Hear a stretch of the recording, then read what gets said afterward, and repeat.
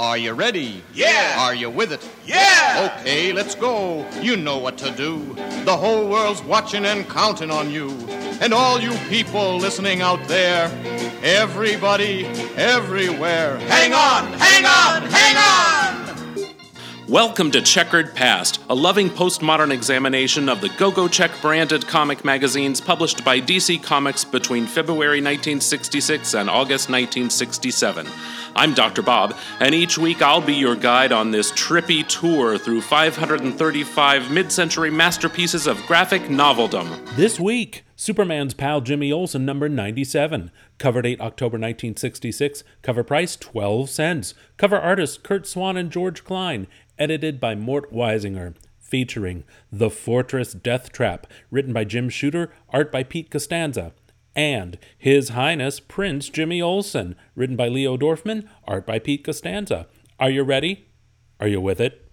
Then away we go.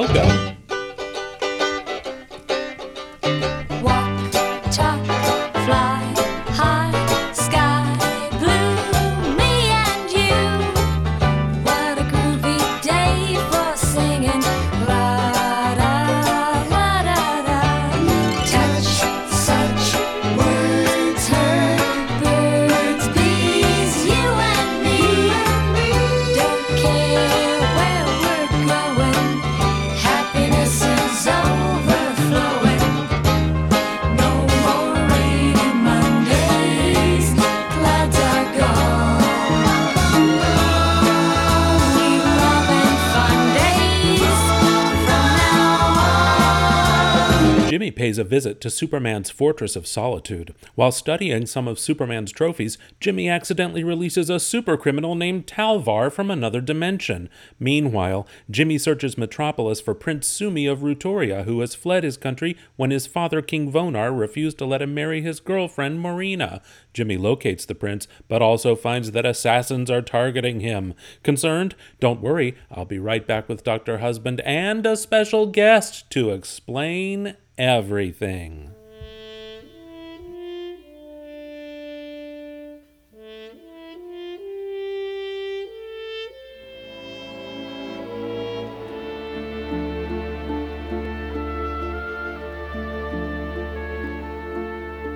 The summer smiles, the summer knows, and unashamed she sheds her clothes. The summer smooths the restless sky, and lovingly she warms the sand on which we lie. Oh my gosh, I don't have an intro ready. Well, hello! Hello! Listener, Superman has a pal, Jimmy Olsen, and we have a pal too, Mart Gray. Oh, so excited. I didn't need to get up until 8 a.m. Eastern Standard Time this morning, but thinking about this woke me right up at 6 o'clock, and I was just sitting there going, I'm so excited. I'm so excited. Really. I love it when you join us. Thank you very much. It's wonderful to be here. So it sounds like I've given you a bit of a nightmare. No. Well, it's been a busy week. Before we jump into the comic, I will quickly tell you what's been going on. We have been held hostage by our painting contractors. Yes. Now, Dr. Bob and I'm Dr. Husband. We've never hired painters before in our lives. We've always just done the work ourselves. But our neighbor was doing painting, and she said, you've got to consider using these people. And we've been living in our house for 4 years, and we said, we haven't painted one damn room in this house. So we said, let's just try it, right? So we engaged a painter at a really reasonable price because they're also painting the house next door to paint a couple of rooms for us. And she said it'd take two days to do the job. Well, it's taken 6. This is day 6. It's a Saturday morning, and we've got painters in our house. We've got painters in the house, and we've got every time they come, I have to bring the dogs with me to work. So I've had the dogs with me all week, which is it's not a big deal, except that Junebug, the beagle, is really needy. But not only that, it's Easter week, so Mister's going back and forth to church all week. I've been going to church over here in town. I've been car shopping, and I've finally twisted Dr. Bob to consider loosening his purse strings enough for me to buy a car. And what else? And we have a friend coming to stay with us tomorrow. So we have to whip through the house well, I wish we could do that like Bewitched, like Samantha from Bewitched, and just do our noses. But no, we got to go through Well, the I house. can't do everything. You've already made me Ricky Ricardo. I can't beat Samantha too. Well, the painters, though, they sound very, very thorough. That's something. Well, the problem was that she's the woman who owns the business. She's hired a new painter, really really nice guy, but he hasn't quite understood that he needs to show up like early in the morning. So he's been showing up 2 or 3 hours later than she's been telling us, and so the job's taking much longer to do. But I really like what they've done. But have you had words with the painter and said, if you want to survive in this life, you've got to actually do a good job? Oh no, we talked to the contractor like Yeah, that. we talked to the boss. Mm-hmm. Well, it's good look. Anyway, yes, I want to see pictures when it's all done, because we've been in this house 5 years and it's getting to the stage where we probably paint over the cup of coffee I poured down the wall 2.5 years ago. I will say that having hired painters and gone through this, it's made me say no. We both said we can do this much faster ourselves. So first time, it's fine. It's fine. And you got those shelves put up, and we can put your superhero Yes, I figures can back put up. my toys back up. Yes. Then I'll be a real boy. So how are you? I'm fine. I've had a wonderful week. 'Cause I don't know whether you know that my normal job is working on the newspaper in the department. I think they call it op-ed. I don't know what op-ed stands for. I should, but anyway, it's like I'm Yeah, working on editing copy, political features, putting together the letter columns so I can sway the country with people's opinions. No, a bit deciding whose death is interesting enough to get in the paper. But this week, I'm back to my old job that I used to do, because my colleague Will is off this week. So I'm working on the Saturday magazine, which is a little more glamorous. So instead of being buried in letters moaning about politicians, it's been all the pearls and puppies and potato salad, and I love it. Oh, do you do like home tours like in your area? Just sort of like, this is the featured home of the week. We do that in the property section. I used to work on that as well, but sadly not anymore. But it's good fun. Our home wouldn't be any good because of all the manky cats around. Do you have lamb cakes? Do you know what lamb cakes are? I don't know what lamb cake. Tell me what lamb cakes are. Well, it's pretty. It's a cake. It's in a the cake. shape of a lamb. Yeah, you put it in a lamb mold, and it's sort of a mold that's in 2 parts, and then you close it up and you bake the cake in it. And when it's done properly, the lamb can stand up on its. It's a lamb that's lying down with its head up, right? Uh-huh. And Bob's family used to have a lamb cake mold, and no one can figure out where it went. Well, I'll be damned. One of my friends sent me a picture of a lamb cake made out of Jell-O, and so it had like cherry tomatoes for eyes, and then it had vegetables inside that looked like its innards. I said, we've got to make this. We've got to make this. Well, yes, do a video. I was thinking about lambs today because I was watching a TV show, Saturday Kitchen, and they were doing a lamb dish. And I was thinking, well, people like lamb and they say it's so tasty. People aren't so keen on mutton. So does that mean that if I was a cannibal, I should just avoid the adults and go straight to the babies? Well, they say they're the softest. That's why they grind them up and make lotion out of them. Well, I've been accused of being Martin dressed as lamb.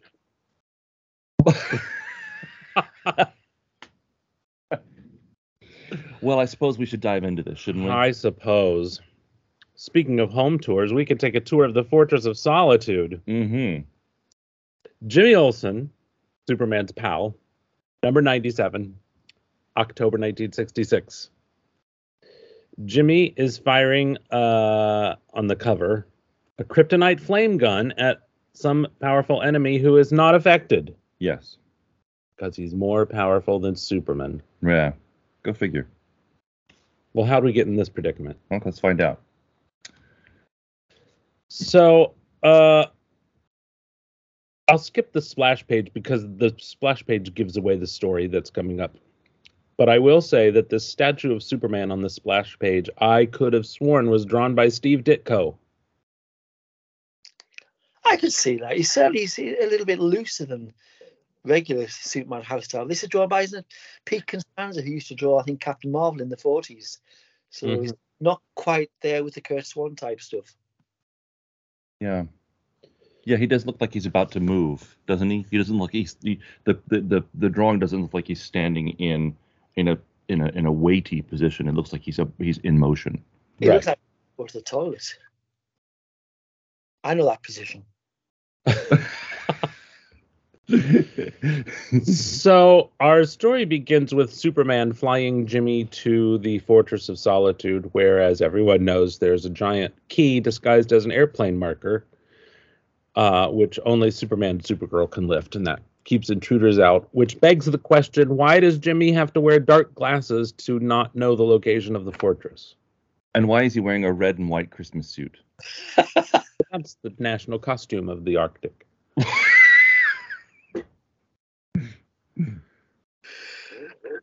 But did Superman usually put the right people in the cape when he was taking them there? But there was never any particular business about, you can't know where it is. That was Batman, where he throw people in the boot. But yeah, Superman's fine. And what's the harm if nobody can lift the key anyway? Exactly. Yeah. So once they're inside, Superman tells Jimmy that it's warm enough for him to take off his parka. Thank goodness. And he's of course dressed for business underneath that parka. Suit, and bow tie. Yep. Now Superman surprises Jimmy with a new addition to the Jimmy Olsen room. And as they wander through the fortress on the way to the Jimmy Olsen room, Superman reveals a couple of new statues that he's gotten from people whose worlds he has saved. And some new items in the weapons hall. Yes. Including a vortex machine, an energy band gun, and an antimatter machine. That seems dangerous. An antimatter machine? Yeah. Yeah. Now, what I like on this page, though, in the next panel, there's a picture of Jimmy Olsen in panel 2 in the corner. Could that guy look any more coquettish? Yes. He's got, a glamour shot pose with his chin tucked over his left shoulder. Did you have glamour shots in Great Britain? Oh, we did all the time. I mean, that basic glamour shots, I was going through a phase. Glamour shots on a pack of playing cards brought on puberty. I got over it. Yeah. Now, here's the surprise. A statue of Jimmy that looks so real. Jimmy swears it could talk, and guess what? It can. It can. It's a talking statue that reacts and talks just like Jimmy. So a robot. Yeah, what's the purpose of this? I don't know. Jimmy was actually given in an earlier story for his 21st birthday by Superman a Jimmy Olsen robot. So this one, we do find out later, it's a bit different to your normal robots, but I don't know why Jimmy... I mean, basically, the reason Superman took Jimmy to the fortress is to swank off about this latest huge statue he's been given by grateful people who he saved. This made up.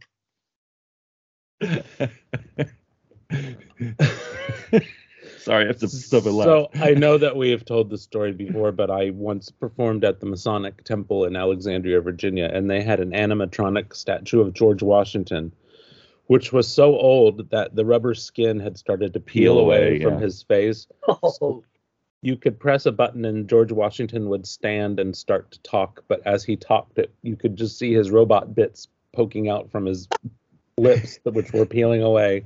It was terrifying. And I was on, because we were performing there, we were only there to rehearse in the dead of night, so it was all dark and gloomy and scary. George Washington walking around. When I was about 15, I used to babysit for a couple of streets away, and I'd go out at night. And being just a normal inquisitive kid, I'd go through the cupboards. Really? I came across all this strange cape in the cupboard, a dagger and odds and sods. And I was convinced the guy was a devil worshipper, but Mason. And they're probably still after me now. I'm sure he was a vigilante doing really good. He's probably a LARPer. Probably. What's a LARPer? Oh, live role play. Live action role play. Yeah. Wow. So suddenly, from across the universe comes Supergirl's voice, calling her by super ventriloquism. I didn't realize that super ventriloquism could reach across the reaches Airless of space. airless space, the Sure. vacuum of space. Mhm. Superman, help! What's that? It's super ventriloquism. Of course it can. Let's just rewrite the laws of science. Superman, help me! I'm trapped by super monsters in Sector 3 by Planet Marax. And she sure is. He uses his telescopic vision. To see across space. Yes. No. No, I call bullshit on that. No, that's how it works. I'm sorry. I Okay. didn't make the rules. All right. So Superman takes off, leaving Jimmy alone in his own Jimmy Olsen room, where, luckily enough, Superman has also just stored some of his old trash.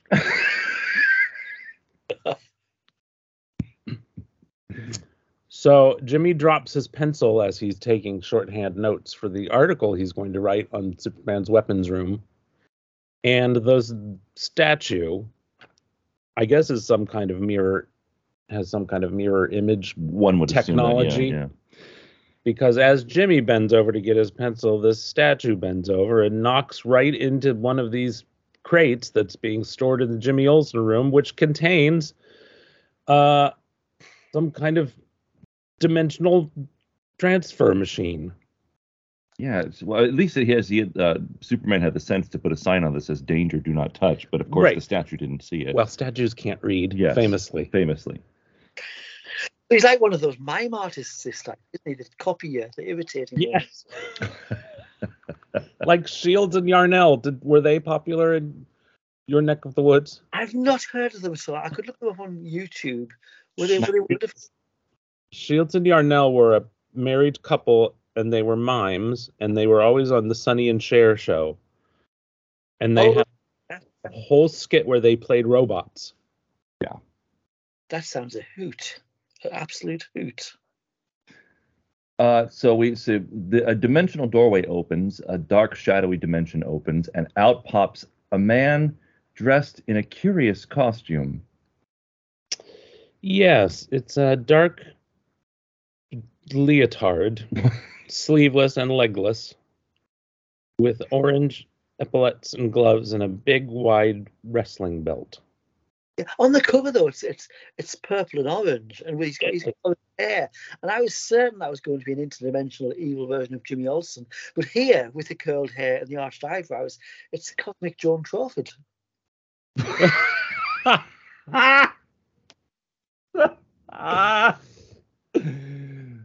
Yes, I also was certain from the cover it was an alternate Jimmy, but I guess we'll have to read that story another day. This one looks rather severe.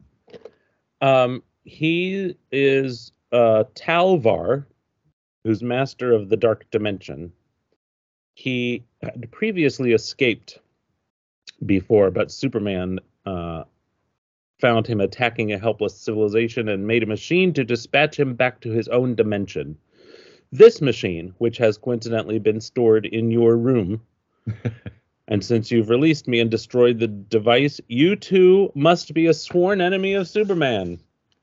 Well, he's purple. He's what? He's wearing purple. Villains wear purple. That's true. Yes. His boxes are green. So he assumes that Jimmy's going to join him, and the plan is to lay waste to the Earth, then trap and kill Superman.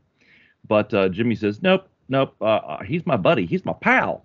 And when he gets back from his mission from space, and it gets interrupted by Talvar by saying, if you're not the enemy of Superman, then you've released me from my accident, and I'm going to start by killing you. Jimmy, what a rookie mistake. You should have played along to get the scoop. Yeah, get the scoop. Well, Jimmy's dead now. The end. Yep. Thanks for joining us. We'll see you next week. No, Jimmy lashes out. Mm-hmm. And punches what is the equivalent of a fleshy brick wall. Yes. Yes. Because Talvar has neglected to inform Jimmy that he's got all of Superman's powers and more. And he's never showed off the full range of his powers because his foes always die before he gets through. Good Lord. So he backhands Jimmy into the next room. tosses him like a feather. Mm-hmm. Luckily, Jimmy lands right beside the robot control device for all of Superman's robots, as you know, Rob. Yes, of Superman course. has a fleet of robots. And they're not powerful. I mean, they can fly and they can kick and punch, but they're not powerful. They're not imbued with any specific special powers. I thought that in my memory, though, they always were. They were always, they had the exact same powers. Otherwise, what's the point? Otherwise, they would, be able to just impersonate Clark Kent or stand inside a tree. They should. Well, I'm in the presence of two experts in comics, so I was afraid to tip my hand, but I actually thought that these robots did have powers, and I was surprised that they were torn apart so easily by Talvar. Well, because Talvar has announced that he's more powerful than Superman, so. Well, he makes short work of these guys. Bloppo. I always wondered why Superman didn't just send the robots out to fight crime, and then he could carry on his noodling Lois Lane or whatever he's going to do. Well, let's see what we move on here. Well, Jimmy's trying to make his way to the Phantom Zone projector, which is at the far end of the fortress. Right. So that's why he's throwing all of these distractions in Talvar's way. So Talvar breaks up all the robots. Jimmy's first weapon he reaches is the vortex machine, right? Yes, which can create a powerful wind strong enough to destroy a city. And he did it, but Talvar gets caught up and then just uses his super speed to reverse direction and destroy the vortex machine. Martin mentioned that Pete Costanza used to draw the Adventures of Captain Marvel. Mm-hmm. And if you look at this bottom left panel where it says Hall of Weapons, yes, that's very reminiscent of Captain Marvel's on the Rock of Eternity, where the 7 deadly sins of man are positioned. It's the same font. Excellent spot. And also, if you look on page 2, on the final panel of page 2, beside that very, very fair Superman robot, that little green snake model, it reminds me of one of the 7 deadly sins statues. Yes. Really? Look at us, super nerds. Be proud. So then we get back on page 8 here. Talvar uses his heat vision to try to block the path of Jimmy. Well, hold on. First, he does your favorite super speed trick. Oh, he's caught in the vortex, but he reverses the direction and dissipates the vortex, just like the Flash would do with his arms. No, the Flash. Yeah, well, I mean, it just bothers me when the Flash rotates his arms like that, and in that circle and by his side. Joints aren't made to work like that. Body joints aren't made to work like that. They are when they're imbued with super speed. Oh, duh. Agree to disagree. I love on that page where Jimmy's running through the fortress. He's almost singing. I have no place to run, no place to hide.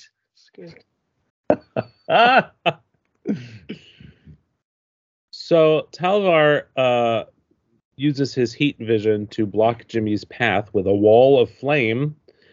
Luckily, Jimmy's reached another weapon. The very handy temporary atom enlarger. Yeah, not harmless at all, folks. Nope. At maximum power, it can expand some atoms that happen to be in the air, and their atomic force can knock Talvar off of his balance. Now, I'm no scientist, but Yes. I think if you're going to expand atoms to be that large from atom size, you're probably going to blow the fortress off the map. And possibly the Earth. That's how atom bombs work, isn't it? They just... Martin, you're a scientist. Oh, that's so true. Well, no, Boris. Yes, but on Earth 1, where this story takes place, atoms don't work exactly the same. Otherwise, the atom wouldn't be able to use dwarf material to enlarge himself and shrink himself. So I think we just have to go with this and just concentrate on the fact that Mildred Fierce's flame breath or flame eyes is so Superman is.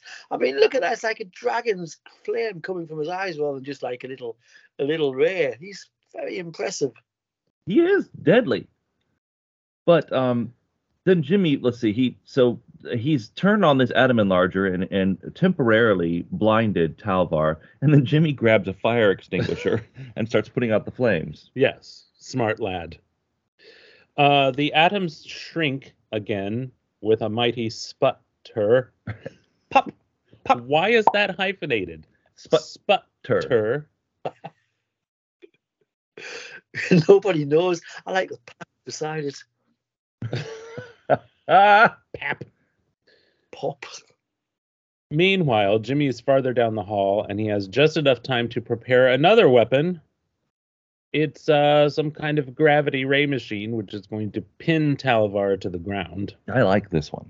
It's a rainfall shower, isn't it? A large head of a rainfall shower. Yes. Yes. But it's no good. Talvar is able to rip the gravity increaser from its base and throw it at Jimmy, barely missing Jimmy. Jimmy then gets to the blast ray. What does that do? What's going to blast him? Oh, but he doesn't get a chance to use it. No, because heat vision. Talvar attacks the blast ray with heat vision, which causes the blast ray to backfire and almost knocks Jimmy unconscious. Can we pause for a second? I was just scanning through. Once every couple pages, who drew this? Who inked this? Pete Costanza. Pete Costanza will extend the characters outside of the panel. Mm-hmm. So you see this on page 10. You see Talvar extending from panel 2 into panel 1, right? Mm-hmm. And you see it. Let's see, Talvar's hand coming out on page 8 from the panel, and his leg on page 7. Mm-hmm. I just think by page 12 we'll have a whole body outside. I just think it's interesting that this happens once in a while. It's not every page doesn't have it. You know, is that a thing? I mean, is that? It's not uncommon, I wouldn't say. No, I mean, I just think it's interesting that he's chosen certain panels to do that with. Yeah, it wasn't something you would see with the other artists in Jimmy Olsen. When John Forte was drawing it, I don't think he did it. You know, John Forte, the guy who used to draw the early Legion of Superheroes strips, and everybody was so sad the whole time. And I don't think he used to do that at all. And Kurt Swan, when he did the odd issue, and Kurt Schaffenberger, pretty sure they didn't. So I think that's a good spot. All right. Now Talvar is stunned by the backfiring of the blast ray, as is Jimmy.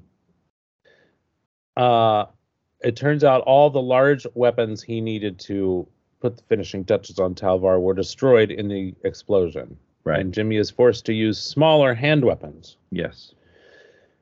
Which are only going to delay the inevitable because Talvar is too powerful. Well, I like that Jimmy grabs this, what is this called? Well, it's just a little hand gun of some sort. It shoots like bands of energy. Yes. And With zappity zap. It makes that sound. Zappity zap. Zappity zap. Wasn't that? What's that lovely Disney film that's racist? The racist one? Oh, Song of the South. Yeah, zippity doo. Zappity zappity zappity zap. It's just funny. It looks like he's popping. Yes, it's some form of bondage. Oh, how lovely. Well, I mean, he's the villains we've seen in Superman. I mean, he's like a proto Vartox with his dress design. Mm-hmm. Oh, yeah. Yeah. And I mean, if you look at page 10, panel 2, those buttocks are so pert.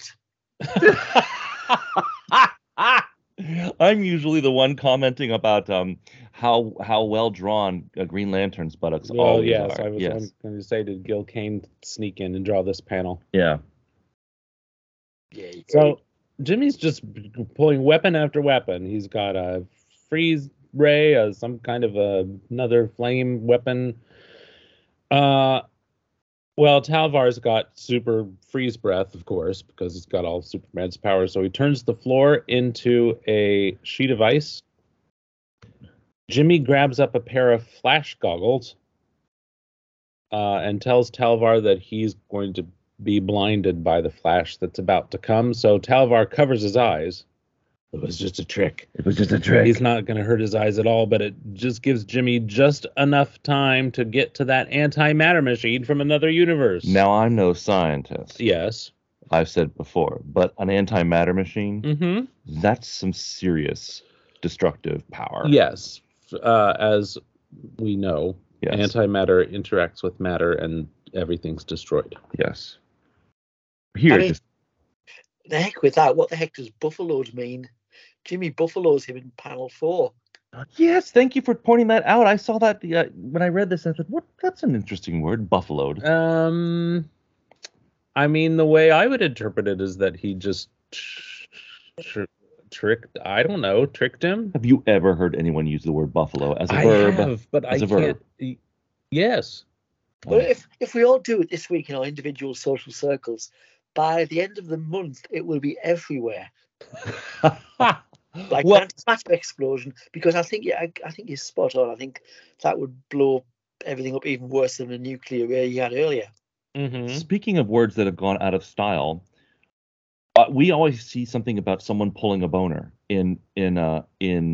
Oh, sure. There's a whole In the issue comic. of Batman about Yeah. the Batman's boners. Batman's. Oh, the joke is well, it wasn't. Oh, Oh, and what else did I see? Oh, I saw a panel this morning from a 1960s Avengers comic, and apparently the term solid dick used to mean straight talk. really? So there's a panel of Iron Man talking to Captain America, and he says, "What you need, chum, is some solid dick." Well, one thing that I have to do when I'm copy editing news stories and feature stories is so many young reporters these days, they use this, it's an old American expression, I think, and instead of just saying, they were beaten, they'll say beaten off, and it's like,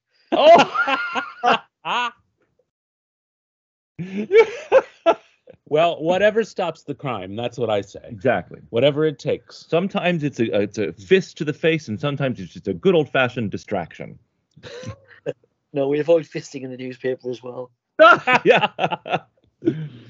So, antimatter in the air, right? Well, this is a very strange kind of antimatter because it hardens on contact with the air. And that's not how antimatter works. Well, it's a lucky thing because the alternative is to destroy the universe. Yeah. Even Superman probably couldn't break out of this antimatter prison, but guess what?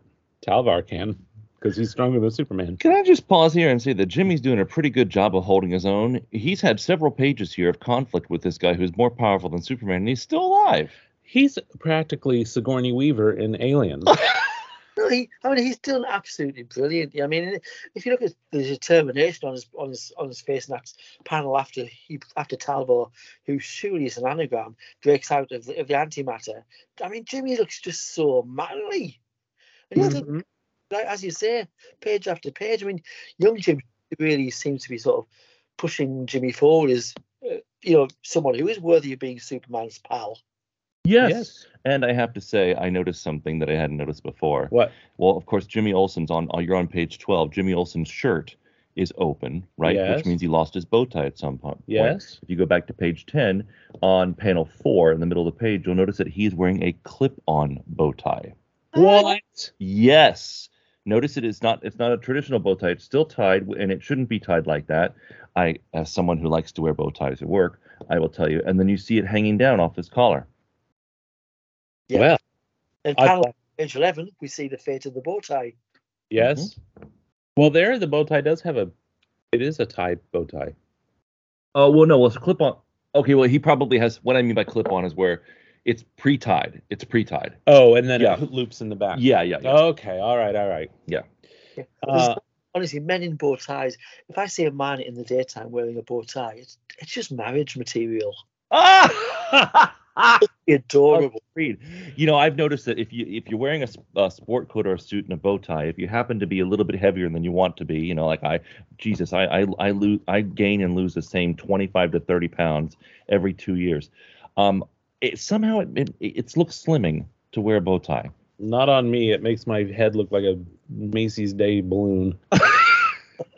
And I end up looking like a bulldog with a strange novelty collar.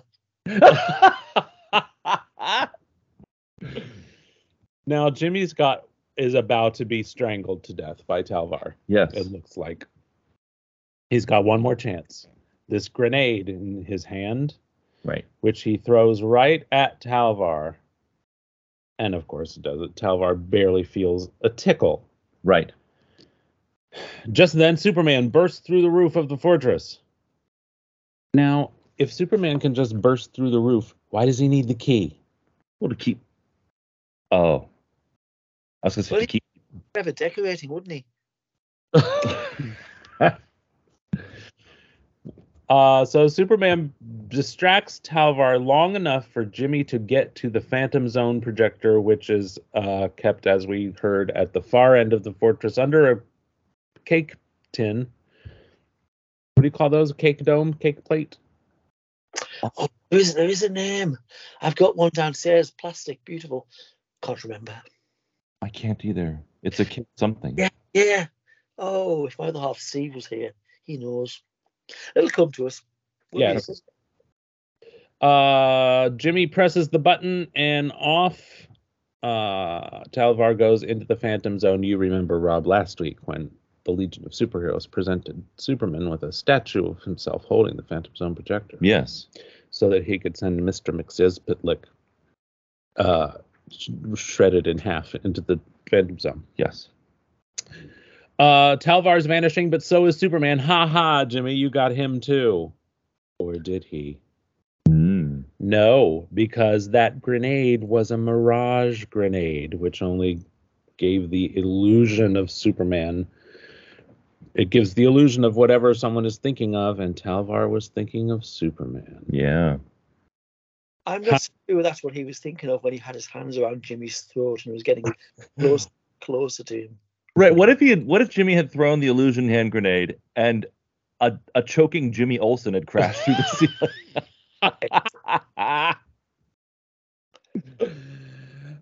Later, after the real Superman returns, congratulations, Jimmy, on beating off Talvar. Single-handed. But you should make a mess of the fortress. But Jimmy says he'll do the cleaning up because it was his fault. It wasn't his fault. It was his stupid fault. Well, It was Superman who gave Jimmy that stupid statue. It was Superman's fault for putting that pile of junk in Jimmy's room. And for leaving him alone. Doesn't he have a closet or a storage unit? Saved the world. Jimmy saved Superman's life here, probably. And he did it without he didn't even press his signal watch. He's not even wearing it. No, what I don't like is that the Chekhov's gun thing, if the gun's there on page 3 or something, it'll be fired by page 572. But, we have all these weapons that he's used, all on page 2, all labelled, except which one? The Mirage projector. Right. Grenade. Why is that not there? Honestly, if I was the editor, I would have sacked Jim Shooter. He would never have worked again. Yeah, I was going to mention this is written by Jim Shooter, who was concurrently writing the Legion of Superheroes. Mm-hmm. And was he, 14, 15 years old? Something like that, yeah. This reads like it was written by a 15-year-old, unlike the Legion of Superheroes stories. It does, but I mean, it's got a lovely sort of dynamic, speedy through line. Things pretty much make sense in terms of, the Superman universe. If you ignore the fact that he's got how robots work completely and utterly wrong. I can't imagine. I mean, if I was a 10-year-old kid, I don't think I would have been dissatisfied with this one. Oh no. Yeah, I do like the endless chase aspect. Yes. Yeah, and I think your Sigourney Weaver reference is very on point because they obviously, based Aliens and Alien on this. Yes. They should sue. I think they should. You want to move? Of course, one of my very favorite stories is that story, which is obviously stolen from Alien, where Kitty Pryde's running through the mansion and the creatures chasing her. Oh yes, the Nagari demon. Yes. 142 was it? Something like that. Mm-hmm. Those were the days. I was exactly the same age as Kitty Pryde. Really? Yes. And I still am. It was like you were living vicariously through her. It was, actually. But Dr. Husband read that issue because it is a smasher. It's brilliant. I bet he hasn't, but I can arrange that. What's that? Huh? I can arrange for you to read that issue of X-Men. Okay. It's exciting. Woo. Now, I don't want to get everyone's hopes up, but we have a second story in this issue. It's true. Who wrote this one? Leo Dorfman. Okay. Superman's pal, Jimmy Olsen. Can we believe our eyes? Is that our cocky Jimmy Olsen who is playing the role of slave for a day to a conceited member of royalty? Yes, it is. Our headline happy hero, proving once again the extreme lengths he'll go to for a scoop. Want more evidence, Rob? Yes. Then read on and watch him put his very life on the line when he dons another of his famous disguises and becomes His Highness Prince Jimmy Olsen. They'd never name a Prince Jimmy. No. Surely it would be James. And they'd use his middle name, too. Right? Bartholomew. Bartholomew, yes. One hectic day in the office of the Daily Planet editor Perry White. You don't have to tell me about hectic days. Oh, my gosh. Just this morning, Rob rescued a young person's phone from destruction. Oh, yes, well, you can practically write a pamphlet about what I did. Tell us more. Well, I helped because I found a cell phone in the parking lot. Yes, we're at my satellite place. Oh, my satellite. We're at my work. Just because they're painting the house, we had to keep the dogs out of the painter's way. So as Bob was coming in, he brought into my office a phone. And I couldn't unlock it, obviously, but there was a picture of a young couple on the phone. Now, get this. This is some real detective work. I am practically Trixie Belden. No, let's say one of the Hardy Boys. Nancy Drew. Or Robert Teagarden. Or what? Or Robert Teagarden. What's that? You need to watch Hallmark movies, kids. Oh no, who do you like? Rosemary and Thyme. Oh, Rosemary and Thyme, yes. I've never seen that one, but are they the ones who are pretending to be gardeners, but they're always burying corpses? Yes, they're always finding people die all around. If they ever come to do any garden work anywhere near you, you lock your door and stay inside. No, it has to be a fancy country home.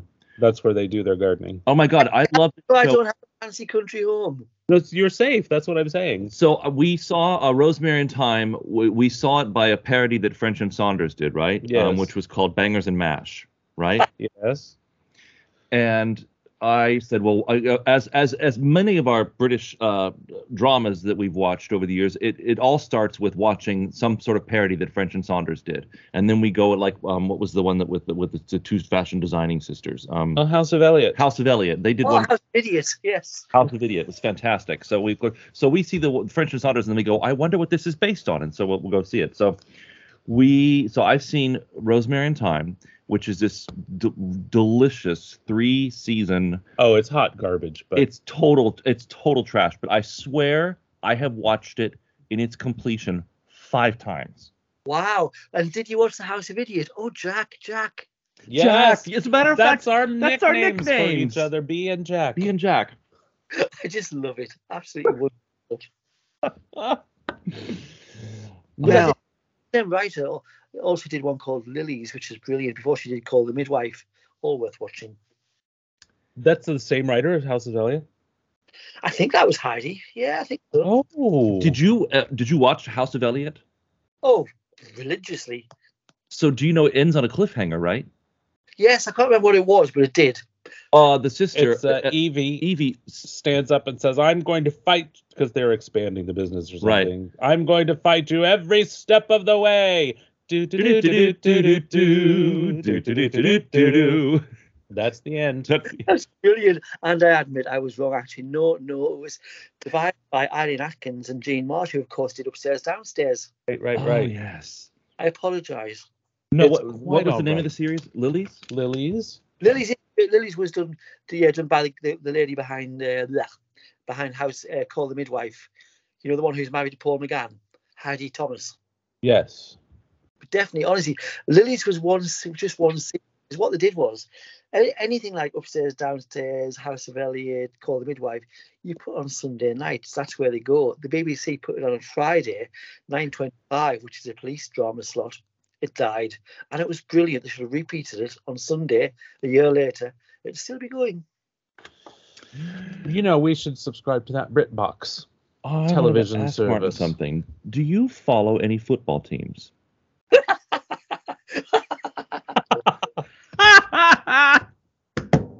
I don't know. I saw one football match in 1973 at my grandma.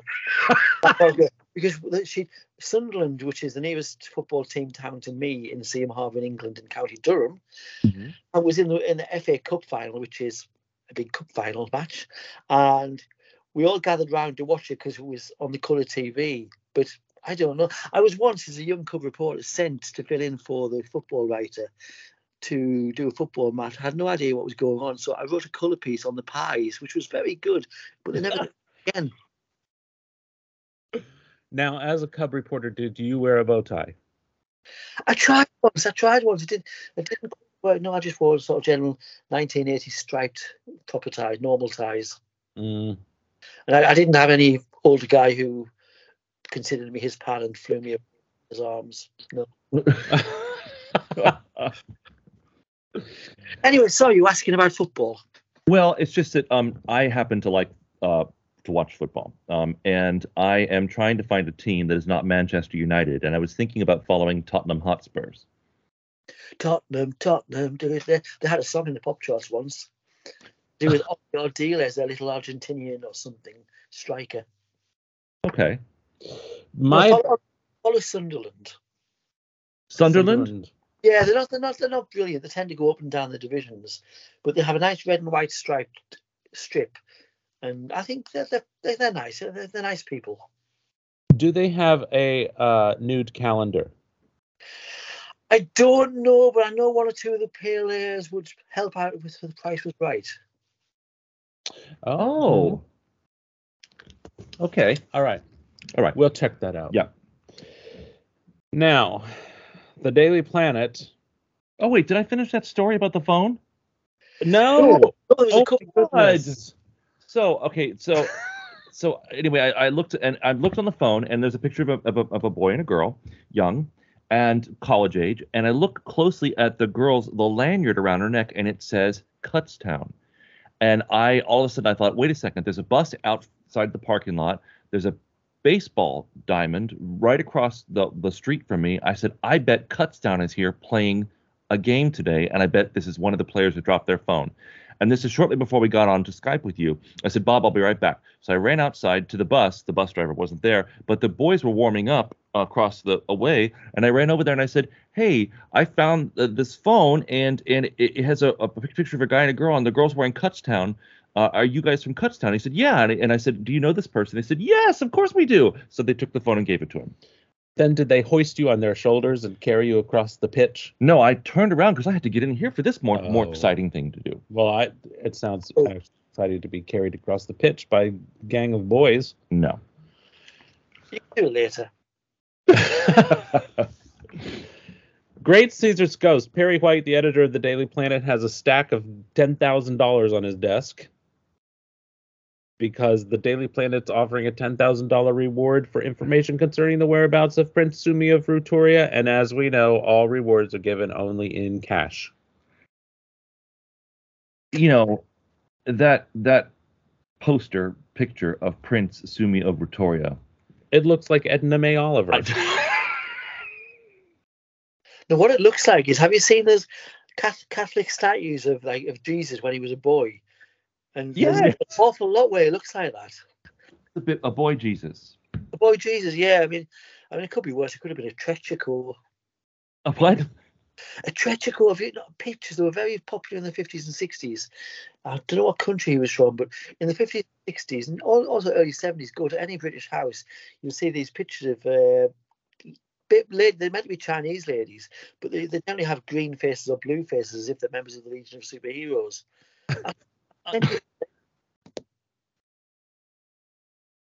Oh, you still there? I am, yes, indeed. Yes, I do know what you're talking about. The blue not Oriental, we can't say that anymore. Asian ladies. Asian ladies, okay.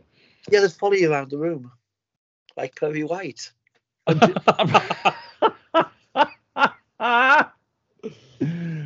Okay, so Perry White. Apparently this prince fled from Rutoria because his father, the king, wouldn't let him marry a teenaged commoner. And he's reportedly hiding out in Metropolis. Now, Jimmy's got his eye on that 10 grand. Of course he does. But unfortunately, Daily Planet employees are not able to claim the reward. But what's the next best thing? A scoop. A scoop. Did I scream? Yeah. Jimmy heads out onto the streets of Metropolis to visit all of the teen clothing stores. Teen clothing store. Oh, it's such an American thing. Yeah, we never had teen clothing stores. I mean, we generally have Grandad's cast-offs. Right. Yes. I remember I used to get all my older brother's stuff, which I didn't mind because he was athletic and I don't know, his jeans were worn in, and just it was very comfortable. I didn't mind. That sounds good, but I mean, the teenage dummy, that's quite a nice outfit he's got on. I mean, he's emulating Jimmy's movements, but it's a nice dummy, a nice outfit. What's he wearing on his head? It's his hair. Yeah, that's his hair. It's a wig, a dummy wig. I think somebody came into the shop and turned it around. That's how my hair was at that age. Really? Was it like brushed forward like that? No, actually, it was curly. It was very cute. Again. I haven't shown Bob pictures. My mom passed away about a year ago, and in March I went down to Florida and this year and brought back a bunch of stuff from my home, and I brought back photo albums, and I have lots of pictures of me with 80s hair. Oh, yes. That sounds cute. Did you have lots of sort of teenage adventures such that you would have your own comics line? Oh, no. I grew up in Florida. Basically, all people who grew up in Florida are feral. I did go once last year, and I can believe it. I don't know how. I don't know how I wasn't eaten by an alligator, poisoned by a snake, or thrown into a trunk and driven into a lake by my mother. Well, that sounds exciting. I'd read that. Like Anthro, the first boy on Earth. So Jimmy tracks down some clothing that Rumi has brought. No, Sumi, sorry. Rumi's a mystic poet, isn't he? Yeah. Mm-hmm. So Jimmy postulates that if he were a Rutorian boy alone in a strange city where the language was unfamiliar, what would I do? I'd head right to the bookstore. Right. No luck at the first bookstore. But the second one, he does get some luck, and he finds that somebody had bought a Rutorian adventure book and ordered a Rutorian to English dictionary, because as we all know, Rutorian is a very well-known, well-spoken language in this world. Well, there's no indication that that's true. Can I just ask, why is Jimmy lying to the bookstore people and saying, doing a survey? Why can't he just say, has anyone bought a Victorian book? I'm a reporter. Why the cloak and dagger and bow tie? Right, and surely he's a well-known figure in Metropolis. He has a fan club. Right.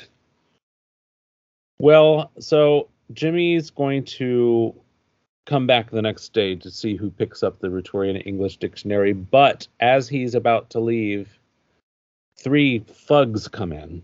Blah, blah, blah. Good afternoon. We make survey.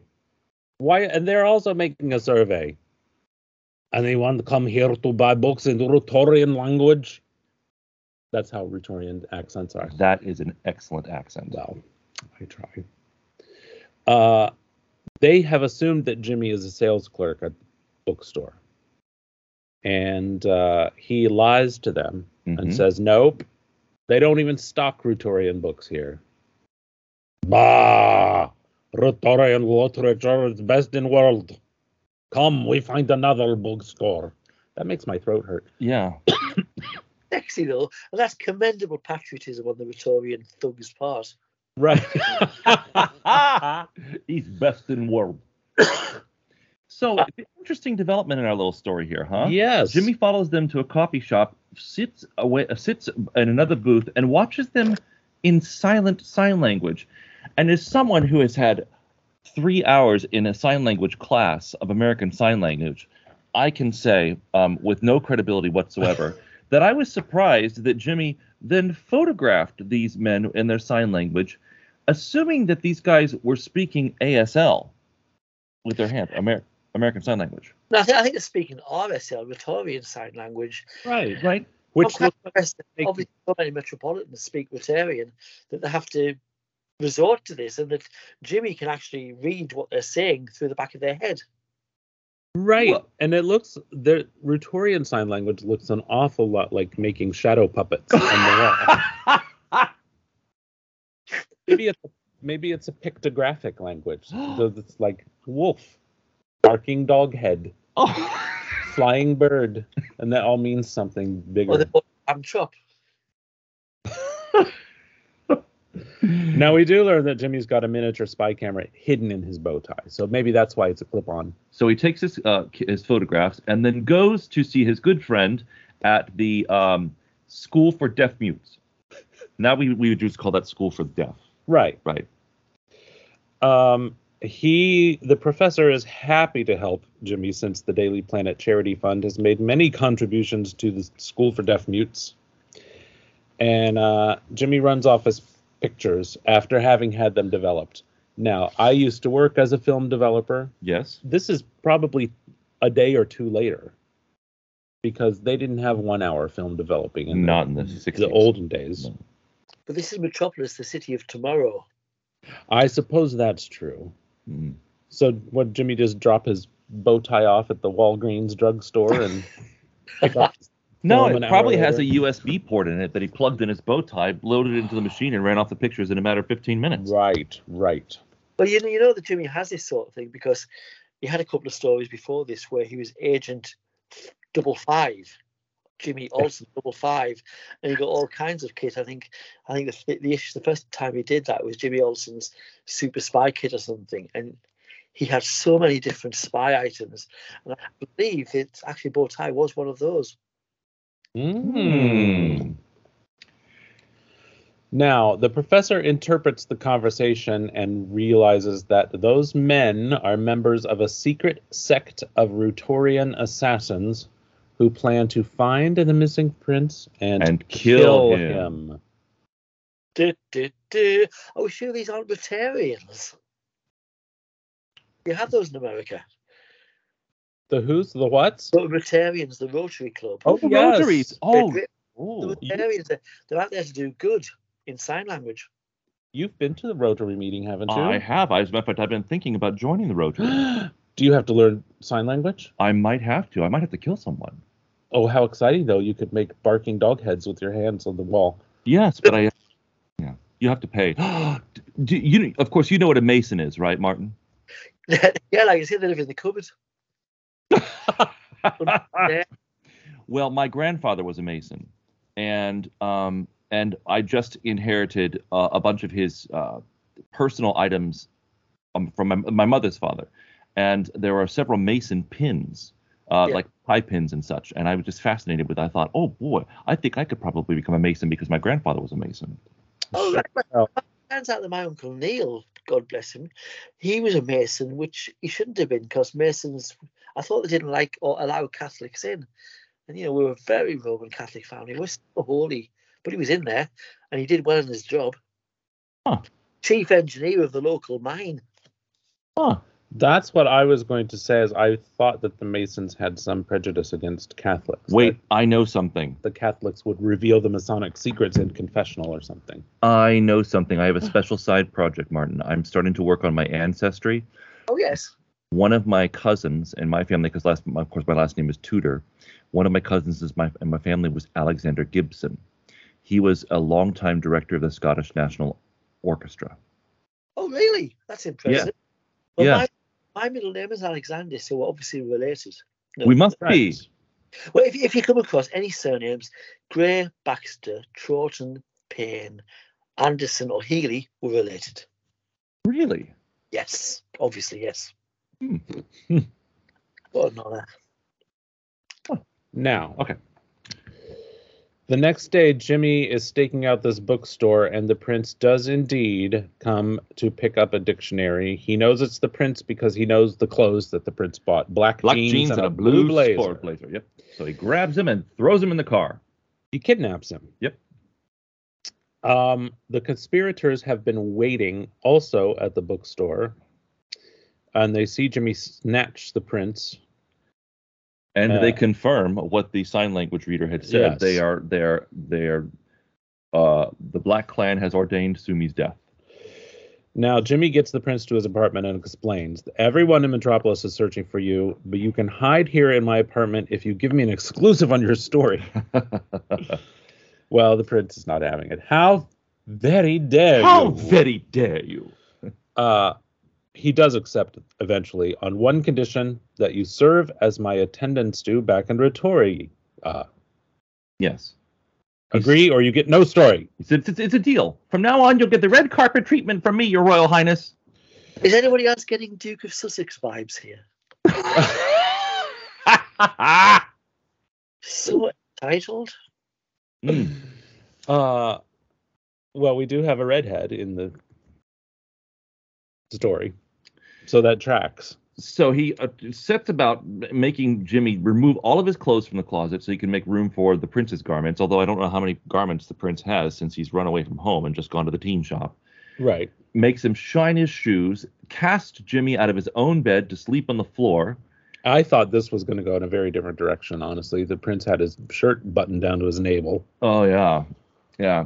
And then Jimmy... He tells Jimmy that when Jimmy brings him breakfast in bed the next day, that he has to get plover eggs. Plover, of course, being a bird.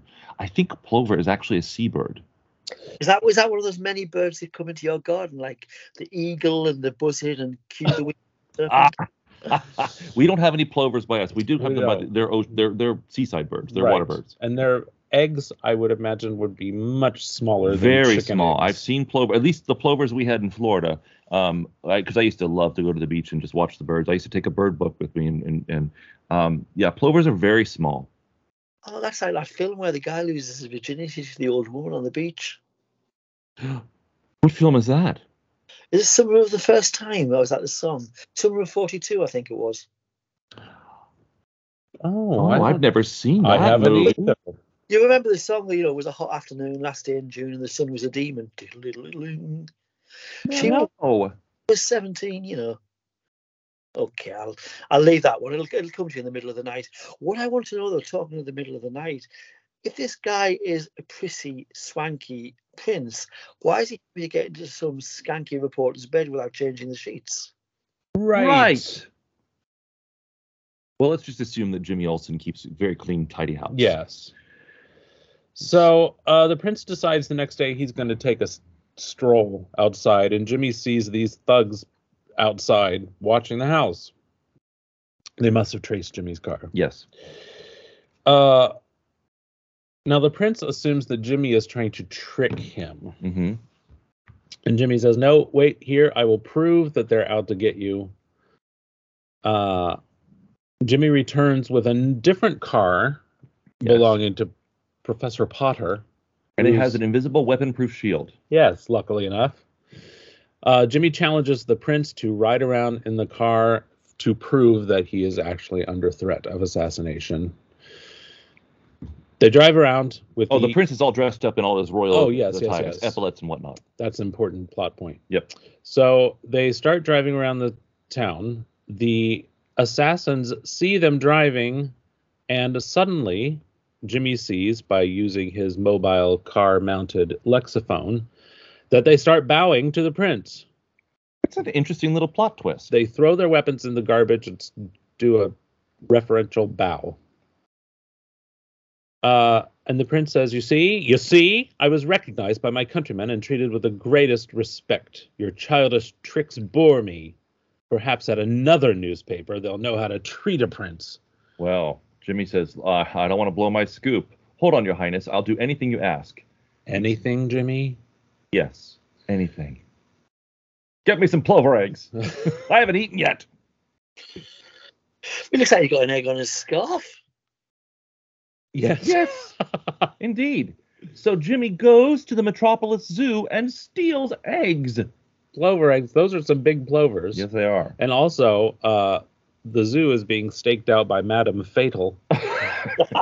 Patrol. She does look like him. Madame Fatal, of course. Rob is a cross-dressing superhero. Yes. Back in the apartment, Jimmy's preparing the plover eggs, and the prince receives a telephone call from Marina, his teenage love, who looks about 40. She does look 40. Luckily, there's an extension Jimmy can listen in on. Yes. And the prince agrees to meet Marina at the airport. Jimmy brings his eggs to His Royal Highness, and the prince passes out because Jimmy's spiked the eggs with a sleeping flower from some new... It's probably Sonomula. Yeah. Sonomula, which is... from a different galaxy, because Superman just gives alien plants to Jimmy to keep in all his the apartment. time, yeah. But the prince, though, if you look at the prince in the background, in the room, it looks like he's busy having a fit, throwing shapes on. Not only has he passed out, but his clothes have become all disheveled. Maybe there's a panel missing here. Oh, hot. So Jimmy then what does he do? He dons the outfit the prince was wearing, puts on a wig because he has a whole bunch of wigs in his house. Yes. And decides to. He also forgot that he borrowed Superman's cape, so he's got Superman's indestructible cape. Does that happen? Does Superman only have one cape? Well, he has all the ones on the robots. He could borrow one of those. Look the same. Right. But I think he only has one indestructible cape because that's what was woven out of his baby blankets from Krypton. Oh, that's a deep dive. Not really. It's common knowledge if you know where to listen. So Jimmy heads out in disguise as the prince. The killers are trailing him. He signals Superman with his emergency watch. But Superman flies by. Yes. Superman's on some mission with a giant gobstopper of some kind that he's flying away. Well, it's the car. The car has that invisible shield, so the signal can't get through. Well, when I was reading this, science. When I was reading this, and we were close by, I said, "Look at that! Superman just flies right by." He's going, "Oh, Jimmy's signaling me again. I can't even with Jimmy today." What is it now, Jimmy? The prince, Jimmy as the prince has approached an ambush point where they have rigged up a water tower full of steel balls, which bounce off the shield of the car. I'll tell you what, if we can make an invisible shield for everybody's car, that would be great, wouldn't it? Right, that would solve so many problems. I want one. I mean, Jimmy says, and he thinks rather, they nearly mouse-trapped me, and I've never been buffaloed. Is that a reference to the game Mouse? Did you have the game Mousetrap in the US? Yes. We did. Yeah. So that must be what he means then. That's a trap, maybe. Overthinking. Yeah, I don't know. Maybe there's some cheese that we didn't see in that missing panel. Oh, yeah. Maybe the prince left some cheese in Jimmy's bed. So then the Jimmy continues on, and an army chief cuts up in front of him, and he decides to cleverly use his knowledge of flag signaling to signal to them that he's in danger. Help! I am being followed by assassins. Save me! Which I had no idea you could do with flags. Oh, sure, with semaphore flags. But my question is, why is the car outfitted with semaphore flags hidden in the hood? This is the professor's car. Professor Potter, yes. His Potter is prepared for any occasion. Obviously. But the answer comes in the form of a fiery rocket barrage, which the soldiers fire at Jimmy's car. The fake GIs are working with the killers.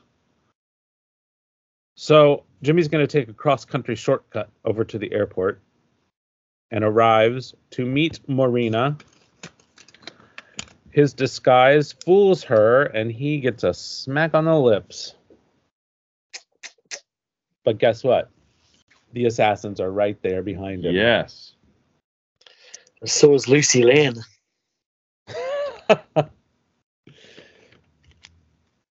So Marina gives Jimmy a gift-wrapped package, which he carries to the car, and it explodes. Seconds later, Jimmy's dead. The Poor end. Jimmy, Thanks for coming, everyone. No, that's not true.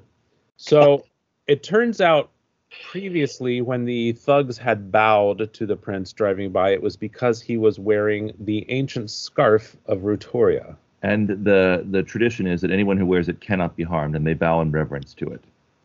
But this time... Everybody wear it all the time. Right, you would think so. But Jimmy didn't know that. When Jimmy stole the prince's clothes, he left the scarf behind. He put everything on, even including a wig, but didn't take the scarf. Because it had egg on it. It was dirty. Right, of course it was dirty. Now, the thugs think that the prince is dead. And when we radio the news of Sumi's death to Rutoria, our brothers of the Black Cult will slay his father, King Vonar. And then the Black Cult will... Vonar? Yes. Then the Black Cult will rule Rutoria, but just then, a supersonic signal flashes, and in split seconds, Superman arrives. Jimmy, not dead, points to the assassins and tells Superman to round them up and take them to custody, which he does by wrapping them up in the chain link fence nearby. Jimmy informs the thugs that he had mastered their sign language, which tipped him off to every ambush. He said, but I didn't realize that when the prince wore the sacred scarf, you wouldn't dare kill him. When I disguised myself as the prince, I forgot the scarf. But luckily, he did bring his signal watch. Yes. He realizes when he meets Marina that how did she know where the prince was staying so that she could call Jimmy's apartment? He should be suspicious of that, of course. Can I just say, I spotted that clue. I was intelligent as a 1960s cub reporter. Well, yes. Well, the only thing I suspected was that she's no teenager, as described in the text. No. She's like Joan Crawford playing her daughter on The Secret Storm. On The Secret Storm. Do you remember that? No, is that soap opera, one of the Joan Crawford films? Yes. So there was Joan Crawford's daughter, Christina, who wrote the book Mommy Dearest. She was acting on a soap opera in the 1960s, and she got appendicitis. And so Joan Crawford, who was significantly older than her daughter, filled in for the week. And brilliant. And she was drunk, and she couldn't read the cue cards. So did the viewing figures go right up? We'll never know because it was a live broadcast and they haven't. Oh no! Oh. Now, how did Jimmy escape the bomb blast, you ask? Well, since he suspected Marina, he took no chances. He wrapped the gift in Superman's indestructible cape, which he brought with him, which smothered the explosion. And after Superman regains his cape, he flies the thugs off to be delivered to the FBI, which have no jurisdiction in international matters. He'd better fly them to the CIA or the Hague or someplace. FBI is Federal Bureau of Investigation. Oh. That's internal to the United States.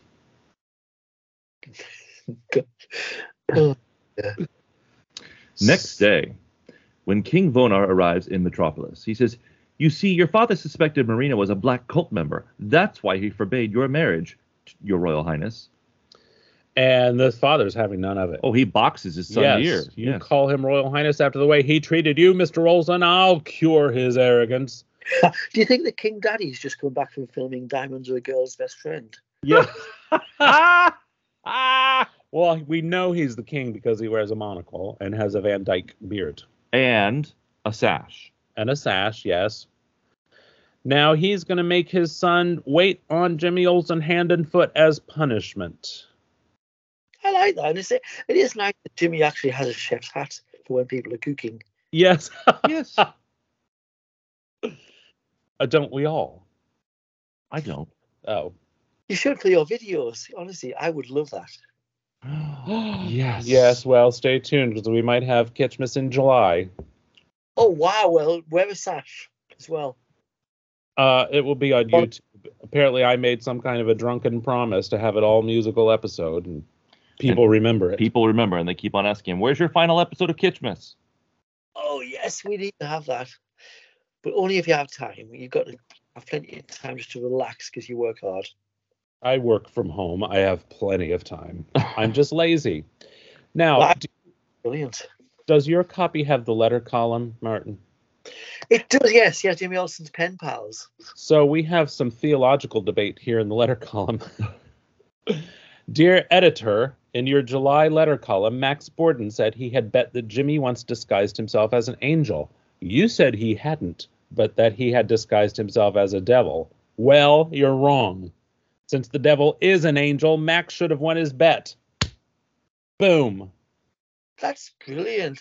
I actually read when I was a little kid a story in which Jimmy Olsen gets sent to Devil's Island, and I took the wrong message away. And I thought that Devil's Island existed, and that it was in fact ruled by the devil. I think you see someone.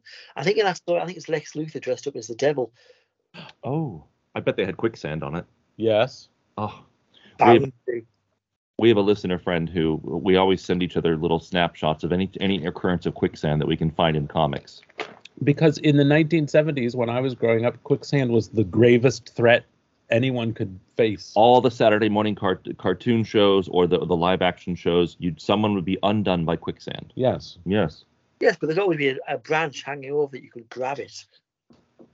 Yes, or Wonder Woman would stop by. Or Speaking of other things that have disappeared from pop culture besides quicksand, have you noticed that we no longer use the term jogging? We do, because every time Steve and I are in the car, we'll point out the window and go, sexy jogger or aggressive ponytail jogger. Well, in America, we are famously narcissistic, and we either go for walks or runs. The term jogging has disappeared from our lexicon. Maybe that was because the guy who invented jogging supposedly died while jogging, and people don't want to say it anymore. Oh, I Is hadn't that thought of true? that. I don't know. Is that true? I think so, yeah. But do you not find ladies, when they're out running and they've got their hair tied up, do you not find the ponytails disturbingly aggressive? Yes, and in fact, we have our neighbor who walks, and she's only walking, and her hair is very aggressive. Yes, she's our bouncy-haired walker. She's very friendly, but she that's why Butler always barks at her. He likes her husband. He walks. He always is nice to her husband, but her bouncy hair is something that just makes him very nervous. Yes. I'm not surprised. There should be a law. Do you suppose she uses Pert? Pert hair spray? I don't know. Pert hair shampoo. That's something from the 70s and 80s. Pert. Yes. I don't think they sell Pert anymore. Oh, we had Silvercon for happier hair.